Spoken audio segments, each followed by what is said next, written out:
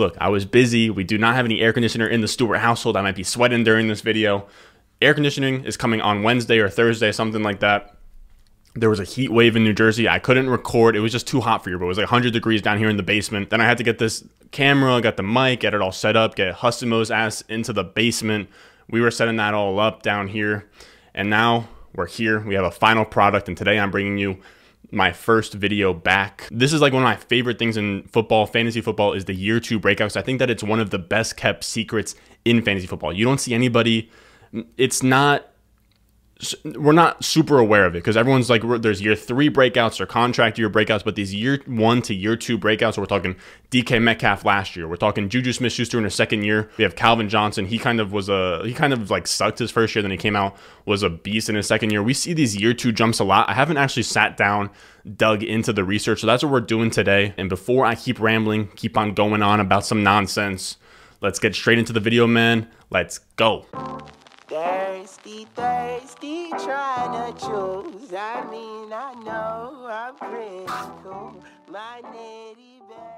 Now, before we get into the video, if at any point in time you're fucking with the content, you're fucking with the facts that I'm spitting out of my mouth, you're fucking with just the research I put in or the content in general, or maybe you just had a good time, make sure you go down below, subscribe, leave a like. It really helps out the channel. It really helps us grow in the algorithm, in just the universe, in the tangible sphere of space. But yeah, man, that really helps. And while you're down there, if you want to just be a part of this community, be a part of the channel, I really just want to kind of like, I want to just have a bunch of people that really ride for this channel, and I really ride for you guys. That's what the Discord's for. At the top of the description, join the Discord. We have like 150 plus people in there. We're talking fantasy, dynasty, redraft, doing mock drafts, grading trades, doing all kind of stuff. And that's just kind of where we're housing this community and how we're all getting better in fantasy football. Now, let me just stop rambling for a second. Let's get into the actual video here. Let's talk about the year 2 jump. And the first thing that we have to figure out when we're talking about these year 2 wide receivers is the year 2 jump even real? You know, you have DK Metcalf, he went crazy last year, but then you also had, who's that 2019 draft class? We had Paris Campbell. We had, who else is in that draft class? Paris Campbell, Andy Isabella. You know, not every single one of them is going to pop off. Andy Isabella, obviously, whatever. N'Keal Harry, obviously, trash. So not every single one of them is going to go crazy. So it's more like, is the wide receiver year 2 breakout real, or are we just seeing like monster wide receivers go crazy? So to figure this out, I got to get my money's worth, got to talk about the sophomore database that I put together on the Google Sheets. And that pretty much has like every rookie wide receiver season since 2007 that's like relevant, you know what I mean? And there's like 300 in there, but 50 of them are either 2020 rookies or they didn't play their second season. So it narrowed it down to 250 guys that I had since 2007 that played their rookie season and played their sophomore season. So I took that 250 and I filtered it down a little bit. We took only top 100 draft picks because we don't really need anything past that. You know, I don't really need the day 3 guys. When we're talking about these year 2 guys, Calvin Johnson, Juju, DK Metcalf, they're all round 1, round 2 guys. Maybe you could even go round 3, you know, like a Terry McLaurin. So I used top 100 draft picks and I charted their points per game and target share in year 1 and then in year 2 so we could see that jump. And we use points per game because that's what we care about, you know, scoring fantasy points. And the second thing is going to be target share. And that's going to kind of represent volume, and it adjusts for, you know, low passing volume. You know, 100 targets in the Titans isn't the same as 100 targets in the Seahawks offense, but 28% target share is about the same in each of those offenses. So looking at the volume stats, that stuff is a lot more sticky. I think John Daigle was talking about it on a RotoViz podcast. Shout out to John Daigle. He was saying that wide receivers kind of carry their target share around like briefcases with them, and it's true. Target share is the most sticky stat we have, or one of the most sticky stats we have. So that's going to be what we look at for volume, because I'd rather bank on volume than efficiency. And then to see what we can expect from wide receivers, you know, just like the random veteran wide receiver, I took the top 100 wide receivers from 2019 in points per game, and I found their points per game and target share in 2020. So from 2019 to 2020, what the average veteran wide receiver does in points per game and target share, and the results are kind of wild. I'm going to put the chart on the screen for a second here. So from 2019 to 2020, the average veteran wide receiver had a downtick in points per game and target share, whereas rookies actually had an uptick. And this is kind of obvious, but just seeing it played out on a chart is crazy, because you see those blue bars are the ones that represent year 1, and then the red represents year 2. It's pretty crazy because these rookie wide receivers actually see more of an increase in year 2 than the veterans even see as a decrease in year 2. So it's pretty wild that rookie wide receivers, they're getting more target share, more points per game across the board, even the bad ones, even when you account for Paris Campbell, Andy Isabella, all those guys are in the database. across the board, you're seeing a pretty big uptick in volume and points per game. So now we know these year 2 wide receivers are balling the fuck out, going crazy in year 2. They have a lot of production, a lot of volume to add on to year 1. Now here's the question: are year 2 breakouts king? So now we're going to look at year 3, year 4, year 5, and your boy did not do that research himself. That's when we got to go tag in Shawn Siegele, Blair Andrews, 2 of the OGs, godfathers of fantasy football over on RotoViz. And this is something that these guys have been playing around with, is this year 2 breakout. Shawn Siegele did an article a little bit ago where he found that the highest breakout rate among wide receivers were in year 2. And breakout rate he defined as when a wide receiver hits 200 PPR points in a single season, and the percentage of that happens at year 2 way more than the others. And you can see that in this chart right here. So as you can see by the graph, year 2 breakouts are far and away the best year to grab a wide receiver, where they're going to finally have that emerging season into 200 PPR points total. Now we know year 1 to year 2 rookie wide receivers, they see a big uptick in production. Now we also know that phenomenon of, going crazy from having that huge jump from year 1 to year 2, that happens at the highest rate in year 2. Wide receivers break out the most and the hardest in year 2. And now we want to figure out, where should we be targeting these guys? So we want to target the ones at the low end. Should we be targeting Henry Ruggs? Should we be targeting Justin Jefferson? So now to narrow that down a little bit more, we're going to put things in buckets. And I took the 250 wide receivers that I have that played in year 1 and year 2, and I bucketed them by rookie year fantasy points per game finish. And the buckets are kind of just, they're pretty much arbitrary, but they're good just to have these players in buckets. So we have them wide receiver 1, wide receiver 2, wide receiver 3. And by that, I mean wide receiver 1 is going to be 25.6 to 16.6 points per game. That was the wide receiver 1 through wide receiver 12 in 2020. Then we have the wide receiver 2, which is 16.4 points per game to 14.5 points per game in 2020, and so on. So we put them in buckets, wide receiver 1, 2, 3, 4, 5, and so on. And we compared each of these wide receivers, what they did in year 1 to year 2. So now we have these players, how good they were. Oh, a little bit of a malfunction. Now we have these players, how good they were in year 1, and then what we can expect from them in year 2. And let's break it down by buckets. First, we're going to look at the wide receiver 1 and wide receiver 2 buckets. Not a lot of players are in that area. And when you look at it off the rip, you're thinking to yourself, they all regress in points per game. Maybe we should be fading Ayuk. Maybe we should be fading Justin Jefferson.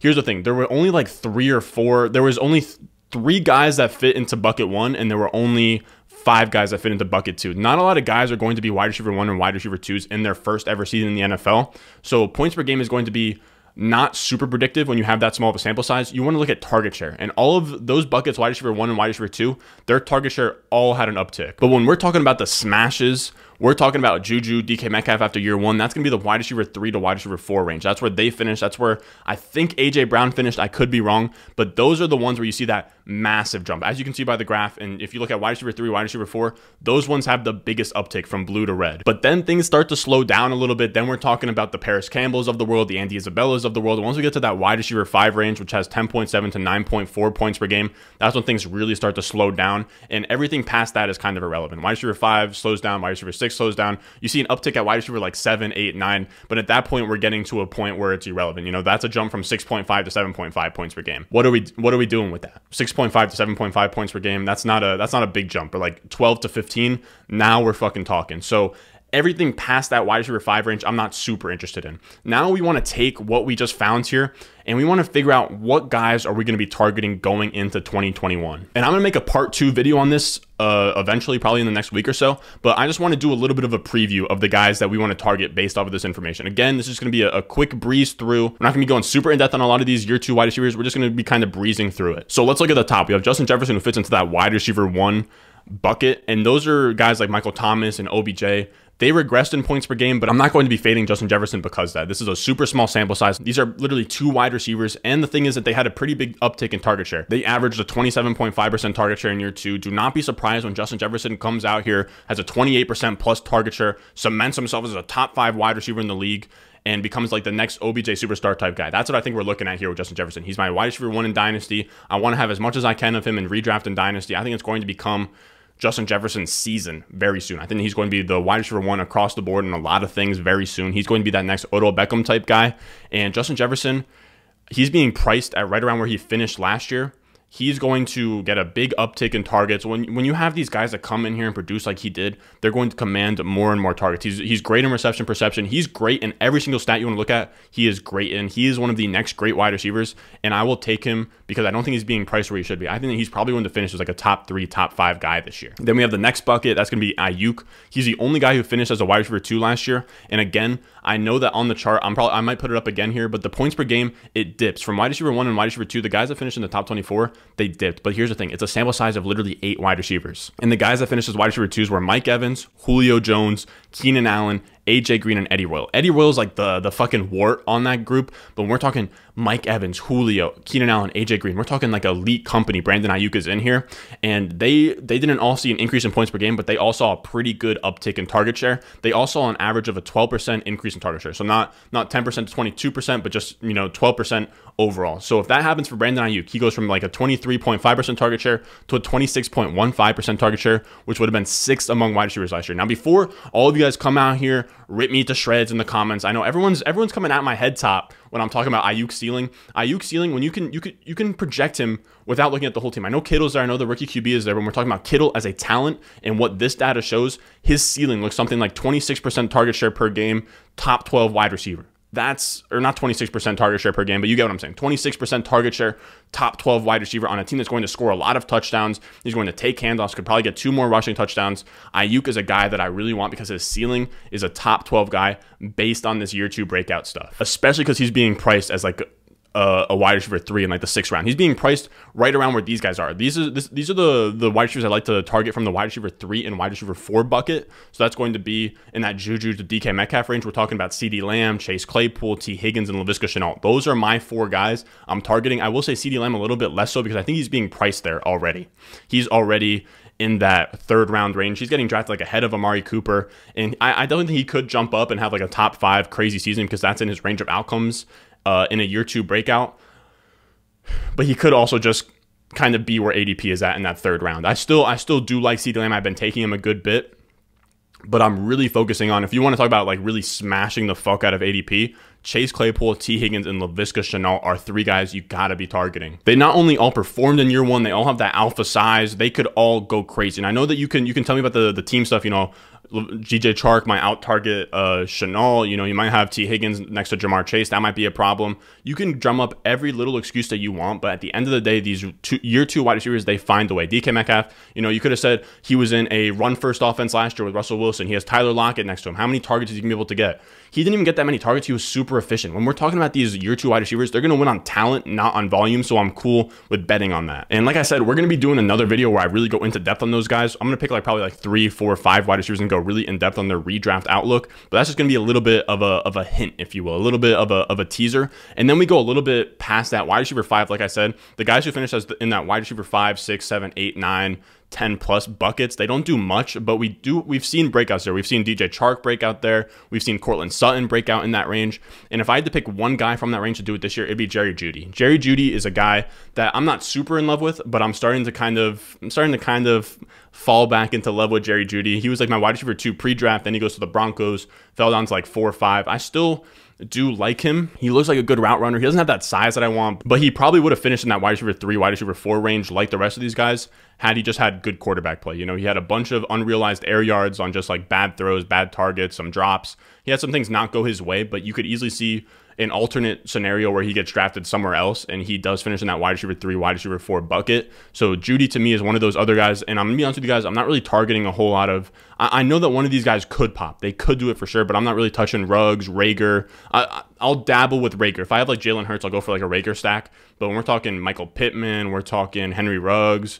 we're talking Denzel Mims, I'm good on all those guys. So those are the guys to me that fall in that 6.5, getting a huge boost up to 7.5 points per game. I don't think that any of those guys have that DK Metcalf type season in them. But yeah, man, year 2 wide receivers, they are going to be a cheat code in fantasy this year. I wouldn't be surprised if like half of the guys that I just told you, maybe a third of the guys I just told you about, all have really good breakout seasons. I'm targeting all of them in Dynasty and Redraft. And that's the video, fellas.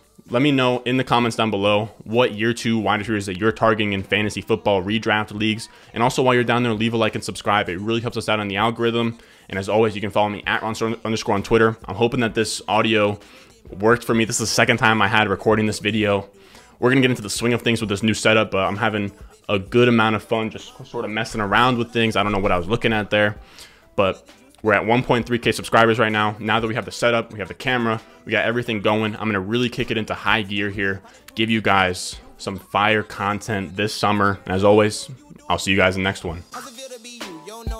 I ain't really been myself since right past. I ain't really need that shop class. I ain't really been weak since Pop smashed. I'm a genius, a motherfucking Pop smash. Hit since a Master Jack and Lindsay Wiley.